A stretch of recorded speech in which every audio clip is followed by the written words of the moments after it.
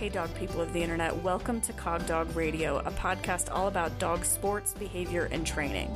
I'm your host, Sarah Stremming of the Cognitive Canine, and I can't wait to share my behavior cases, training revelations, and general geekery with you. Let's get started.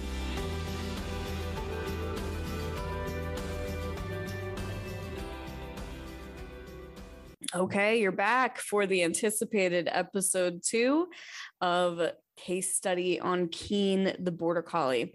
If you did not listen to episode 1, you're going to want to stop and go back and listen to that first. In episode 1, I outlined that Keen's got some stranger-directed aggression, some dog-directed aggression, his bubble is way too big, and Jenna was pretty much doing everything right. So in this episode, we're going to talk about the more right things that we did. And of course, we're going to uncover that mystery of what the missing link was for Keen.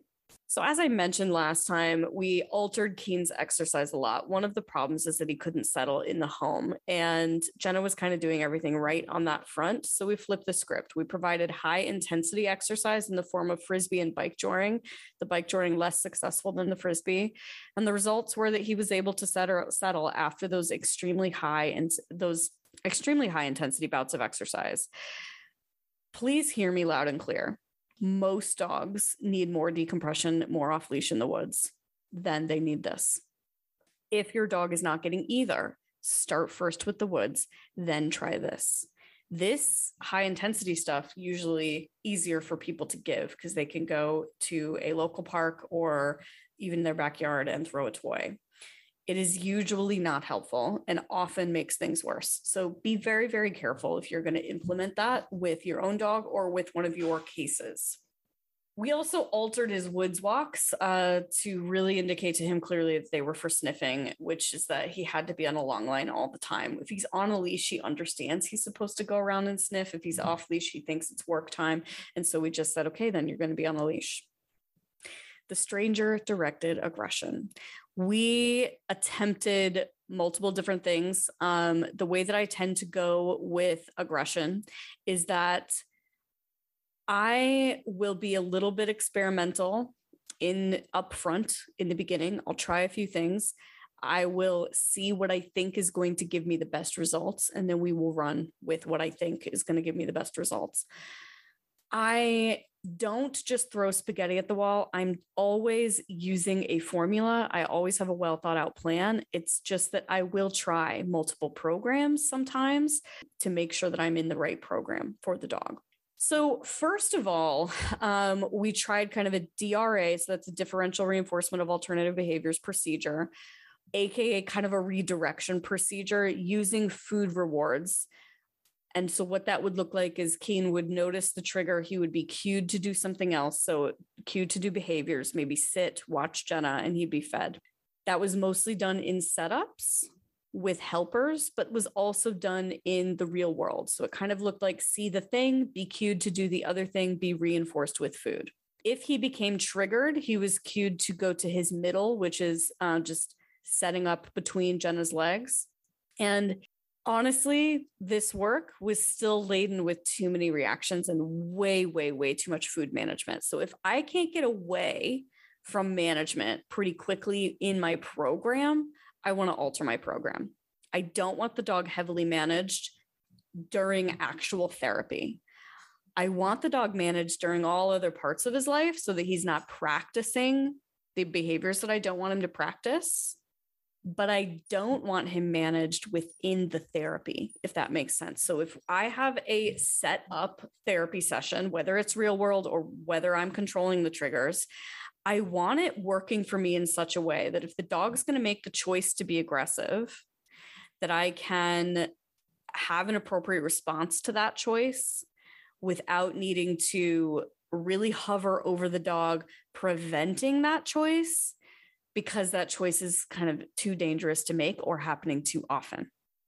Okay, so if we're still confused, let me give you some clear-cut examples. If Jenna is set up with Keen outside, say, a pretty low-key storefront, And so she knows people are going to come and go out this door. And so she can kind of use that to her advantage. It's low key, so there's not going to be people coming up behind her. Not going to be a lot of people that she can't predict. She's in a good situation to use real world triggers this way. And of course, all precautions taken to make sure that nothing bad's going to happen here.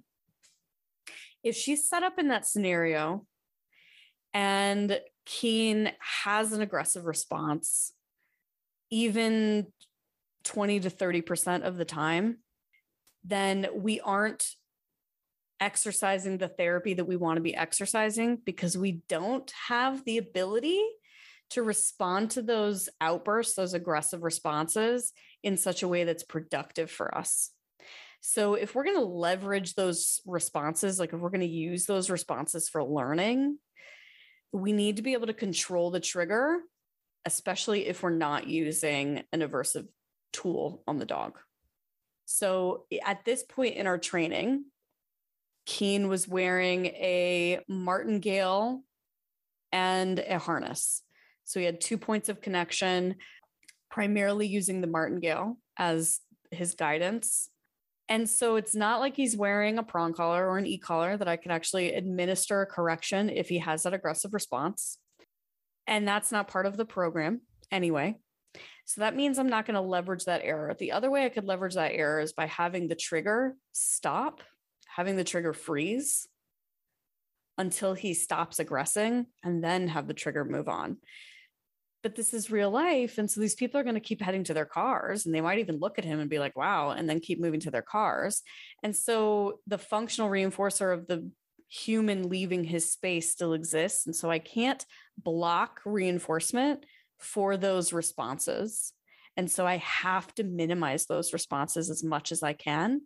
And I don't want to minimize her by scattering food over his head every time that I think he's reaching threshold, or calling him away every time I think he's reaching threshold, or, luring him away every time I think he's reaching threshold. Those are management solutions that I could use out in the real world when I'm not trying to train and I'm not trying to be in therapy. And see my episode with Amy Cook, where we talk about why it's really important to have both things, to have times when you're not in therapy and have times when you are. So with this program, it was too laden with these aggressive reactions, which are getting reinforced every time they're happening, and way too much management to try to avoid those things. So we moved into a more constructional aggression approach, a CAT type of approach. We used all setups for this. Jenna is a super client, and so she even got walkie-talkies. So she had a walkie-talkie and her helper had a walkie-talkie, and so they could communicate about when the person was going to appear and when the person was going to go away. We tried 2 iterations of this. And just to back up and explain the constructional treatment approach, it would be that the trigger would appear. If Keen offered nonviolent behavior, the trigger would leave. If Keen offered violent behavior, the trigger would not leave until he offered nonviolent behavior, and then the trigger would leave. And that's a very Cliff Notes version of what I'm doing here. And so I will post some resources in the show notes in case you're interested in learning from people who are really well versed at this. So we tried 2 iterations. We tried one with Keen stationed, and we tried one with the person stationed. So we tried an iteration where Keen was literally stationed on a platform and a person would appear, because again, remember, surprises part of the trigger for him. And so the other way that we tried it is that the person stayed in one spot and Keen was the one that moved. So he got to leave, he got to get away from the person if he offered that nonviolent response. And again, that dedication check on Jenna purchasing walkie-talkies. The walkie-talkies were in use for this. And it's honestly really brilliant. And I think if you're working at a distance with aggression, walkie-talkies are a great way to go. These were reaction-free largely. So we achieved that goal of not having to manage too hard to avoid reactions. But the problem is that we needed very specific responses from our helpers, which led to an overly contrived situation that did not translate to real life. And as Jenna puts it, Keen learned the game really fast, as he does, and then he knew the game and he knew how to win the game. we have these really sharp dogs who have a lot of training under their belt. They can learn to trust a training scenario really, really quickly. And then that scenario may not translate into real life. It's not that that's not helpful. It's not that the scenarios are not helpful in the long run. I actually think they are. But again, you're going to need a middle ground. You're going to need a translation into real life. That was not going to happen for us in these setups. So because they were so contrived, and they had to be so contrived so that we would have the correct responses given to Keen, we were not seeing value in the real life iterations for him. So we had basically no reactions, no aggression, no matter what we had the trigger do. And that's great, except that we also had very low translation into real life. So enter the third type of therapy we attempted. And trust me, I don't think any of these were useless. I think that everything we did helped Keen. We finally landed on the third therapy that we attempted, which was essentially the first therapy, but with adjustments to both the handling of reactions and the reinforcement procedure. So that was a differential reinforcement of alternative behavior, a DRA approach as well. This time we use a toy reinforcer rather than food. And again, here goes Keen, flipping those norms, flipping everything on its head. I would typically use a low arousal type of reinforcer like food rather than a high arousal type of reinforcer. I don't ever want to override the dog's concerns about the environment with their reinforcer. And that's why I like to keep that reinforcer kind of lower arousal. But after a long discussion of what we really felt like the function of Keen's aggression was, is that we attempted to merge kind of a functional reinforcement approach with that DRA approach. We arrived at, you want to bite something, bite this instead. Rather than kind of going on the assumption that Keen just wanted the thing to leave, we went on the assumption that Keen maybe actually did want to bite the thing. And I could go down a rabbit hole on this as to why I believe that's not always the case, and to why I believe that it's sometimes the case. With Keen in particular, his breed, his background, his breeding, it seemed plausible that an actual bite would be reinforcing to him, if not because of the fact that he really just wants to bite down on something, but maybe because he wants to control something, and that's how he believes that he can. So I'm getting a little bit in the weeds there, talking about those things, and I don't want to get too far off base and too far into kind of speculative what was Keen thinking and feeling land. So what we did was we changed that reinforcement strategy to biting a tug. The reason we were able to do that successfully is because Jenna had excellent stimulus control on toys with Keen. Again, I cannot stress enough that you cannot just take an aggressive dog that likes to play tug and have them become triggered and then ask them to redirect to the tug and have that fix your problems. That is not what we did, not by a long shot. And most people do not have the kind of stimulus control around toys that Jenna had with Keen. So if you, at a bare minimum, cannot cue the dog when to bite the thing and when to eat food instead, or lie down instead, or do a nose target instead, even though you're doing the same exact thing with the toy, then this is not for you. This is not on the table for you. So if your client, if you think this might work for a client of yours or for your dog, the first thing you need to ask is, how's that stimulus control around the toy? Can I guarantee that the dog's not going to bite the toy at the wrong time and that the dog is going to bite the toy at the right time? Because if I don't feel really, really good about that skill set, this is not for you. This is off the table.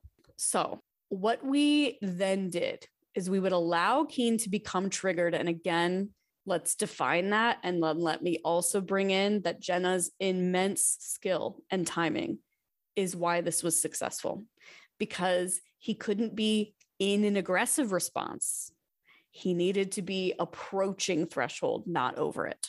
So she would see him begin to approach threshold. How would that happen? He might whip his head.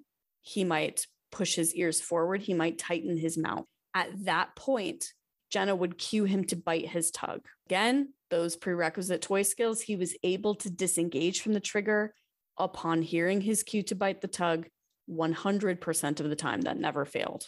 Vital to this procedure, and I talked about this when we talked about the original DRA procedure, is that we can cut off reinforcement for that previously established behavior that we're trying to get rid of. So that's what makes a differential reinforcement procedure different from just positive reinforcement. Just a positive reinforcement procedure in our humane hierarchy is that in our differential reinforcement procedure, we are also not allowing access to reinforcement for the behavior that we're trying to eradicate or change.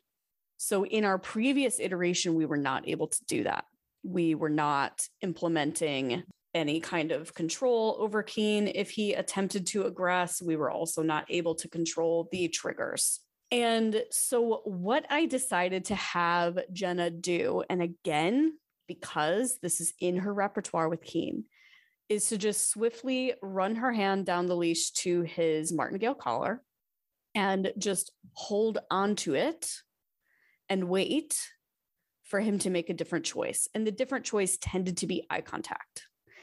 This dog has a history of his collar being taken, his collar being held in kind of in positive ways. He has a history of the collar being held, meaning try something else. So that's already trained. And the second that he would give that eye contact, she would let go. She would ask for another behavior like a nose touch, a sit, a down, a spin, and then she'd reinforce with that tug toy. So to go over it again, the final procedure that we landed on and the one that gave us huge outcomes was we would put Keen in a potentially triggering scenario. We use those storefronts a lot, again, just like we used in the initial iteration of this. When we would see him approach threshold, we would cue him to take the tug toy. If he aggressed, which would happen typically if Jenna missed his approach to threshold because he went from 20 miles from the threshold to over it in, less than half a second's time, which happened on occasion. Again, if that were the majority of the time, this wouldn't have worked. It was not the majority of the time. It was a low percentage. Probably the highest percentage she ever hit was like 30% of the repetitions in any given training scenario. So we were still at a 70% success rate there. Anytime he did aggress, she would run her hand down the leash straight to that martingale and hold tight. She didn't take his feet off the ground. She didn't choke him. She didn't physically turn him away. And she waited. And when he made eye contact with her, she let go. And then she asked for a different behavior. And then she reinforced with the tug. Now, really important that we get all that right. Collar hold, eye contact, let go. Dog maintains eye contact. Then we cue the next thing. If you do collar hold cue, you skipped two things. If you do collar hold eye contact cue, you skip something. It is collar hold, dog offers eye contact. You let go, dog maintains eye contact. You ask for a behavior, you reward. I do this in a lot of situations, not just in aggression and not even only with the collar hold. I will sometimes return a dog to station. If I'm working a dog on station, they become aggressive or reactive from the station. I will remove them from station physically. I might do that with a collar. I might just do that with the leash that's attached to a harness. I hold the dog off station. When the dog offers eye contact, I loosen up and allow the dog the opportunity to return to station. If the dog maintains eye contact, we get back to work and we get back to our high rate of reinforcement. Why is that effective? Because you are cutting off access to reinforcement for the undesired behavior, which is actually a vital part of any differential reinforcement procedure. And I think it's missing in a lot of R+ training plans. I don't think anybody would be opposed. Anybody in my R+ circle would be opposed to exactly what Jenna did if they saw the video. And I believe, and with Jenna's permission, I can put some clips over in Patreon of what she did. But I do need to say again, this relies heavily on prerequisite skills. Here are the prerequisite skills that allowed this to be possible. That excellent stimulus control on the toy, Jenna's superb observational skills, because again, this was all virtual, so I wasn't standing there next to her telling her what to do. The clear-cut procedure that relied on the prerequisites of Dog understands collar hold means try something else, or maybe even understands collar hold means offer eye contact, right? The maintained eye contact before we give direction, and then the quick return to reinforcement. So if we can't do all those things, we don't have the prerequisite skills of the collar hold, the toy reinforcement, and that huge repertoire of other cues that Keen has, then we have to go build those things otherwise. We have to go build those things outside and away from triggers. So that's what we did for human directed aggression. Let's talk a little bit about dog directed aggression.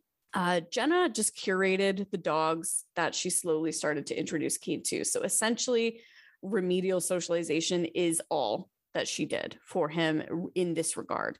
She only walked him with females who would not tolerate any of his kind of circling and darting in. He never like got in dog fights or attacked or bit other dogs. He was mostly obnoxious and inappropriate. And so she walked him with dogs that would just ignore him or correct him aggressively with their teeth for that stuff. And he didn't retaliate. He was not exposed to dogs otherwise. And that's a really important part of remedial socialization, is that you only expose them to dogs that are teaching them the right stuff, and you don't expose them to dogs that are teaching them the wrong stuff. Finally, as I mentioned, I really felt strongly that we were missing something with Keen. And so we were plugging along. We were making great progress with his human directed aggression, but I still felt that way. Over the course of coaching, I had asked several times about health, and Jenna was thorough about his health. But then one day, and this was a few months into coaching, Jenna shared a Facebook memory with me of Keen walking around a farmer's market. And she was sad about it. She was like, I just want this dog back. Like, why don't I still have this dog? And I asked her to really dig deep and map out a timeline for me of when things changed. Because if he went from farmer's market to biting someone at a scent work day, something happened in there, right? So we discovered through being really diligent in our timeline that Keen took a major turn for the worse about 8 weeks, kind of to the day, post neuter. That was a red flag for me. It's not something that comes up often. It's not something that I go, oh, well, that's it. Obviously, he has post neuter aggression syndrome. Like, that's not a thing, right? But I said, oh, that must mean something. So I started investigating. And if you follow me on Facebook, you may have seen me asking about hormone replacement therapy for dogs, and if anybody knew anything about it, or if anybody was willing to talk to me about it. I got a bajillion unhelpful comments, and then I got one extremely helpful private message from a previous client and a friend who reminded me that she has a dog who's quite fractious, has some high levels of aggression that appeared to be a sudden change in her as well post pregnancy. And this person is a diligent researcher. And so she really dug in to the human literature on, behavior, mental health changes and health issues that might contribute postpartum. And she found that a zinc deficiency could lead to these outbursts and these responses. And she had her dog tested, found her dog to be deficient in zinc, started supplementing zinc. And this is the client who reached out, and it did not cure her dog, but it made an enormous difference, an enormous change. So I had Jenna in the meantime reaching out to her fabulous veterinary team about hormone replacement therapy. And then I reached out to her again. I said, Jenna, I think I want you to investigate this zinc thing.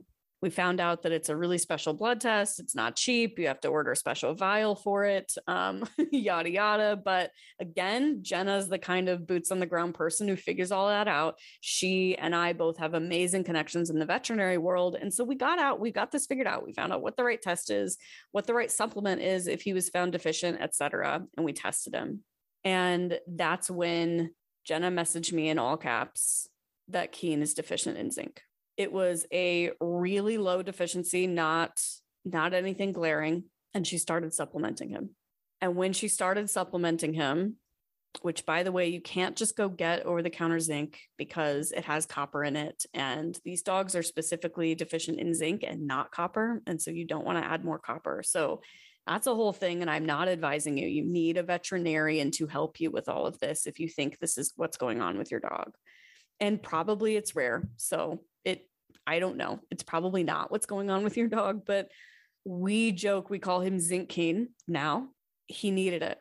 He's different now. He is so much closer to being that farmer's market dog than he ever would have been if this stone had not been unturned. And he even does agility now. Okay, do not go tell people that I said that zinc cures ETO. do not do that. I am not saying that. He does agility now. He doesn't jump full height, but he jumps, and he's not crashing into stuff, and he does agility well, and he's able to have that as part of his high intensity exercise that really helps him. And it's a big deal. So to date, if I believed that there was something wrong with the dog, I haven't been wrong, but sometimes we can't find it. And this time we're really lucky because we did find it. And some of my clients are really diligent and they dig really deep and they still don't find anything. And my heart goes out to them because Jenna was one of the lucky ones. She dug deep, she did the work, and she found it. And that's what's going on with Keen. So I can't wait for you to hear my chat with Jenna about how Keen's doing and how all of this was for her next week. Thanks for listening. Please be sure to subscribe and leave me a review. If you'd like to support this podcast, head over to patreon.com/cogdogradio. You might even hear me answer your question on the show. For more content like the stuff you heard here, check out my online courses at cog-dog-classroom.teachable.com.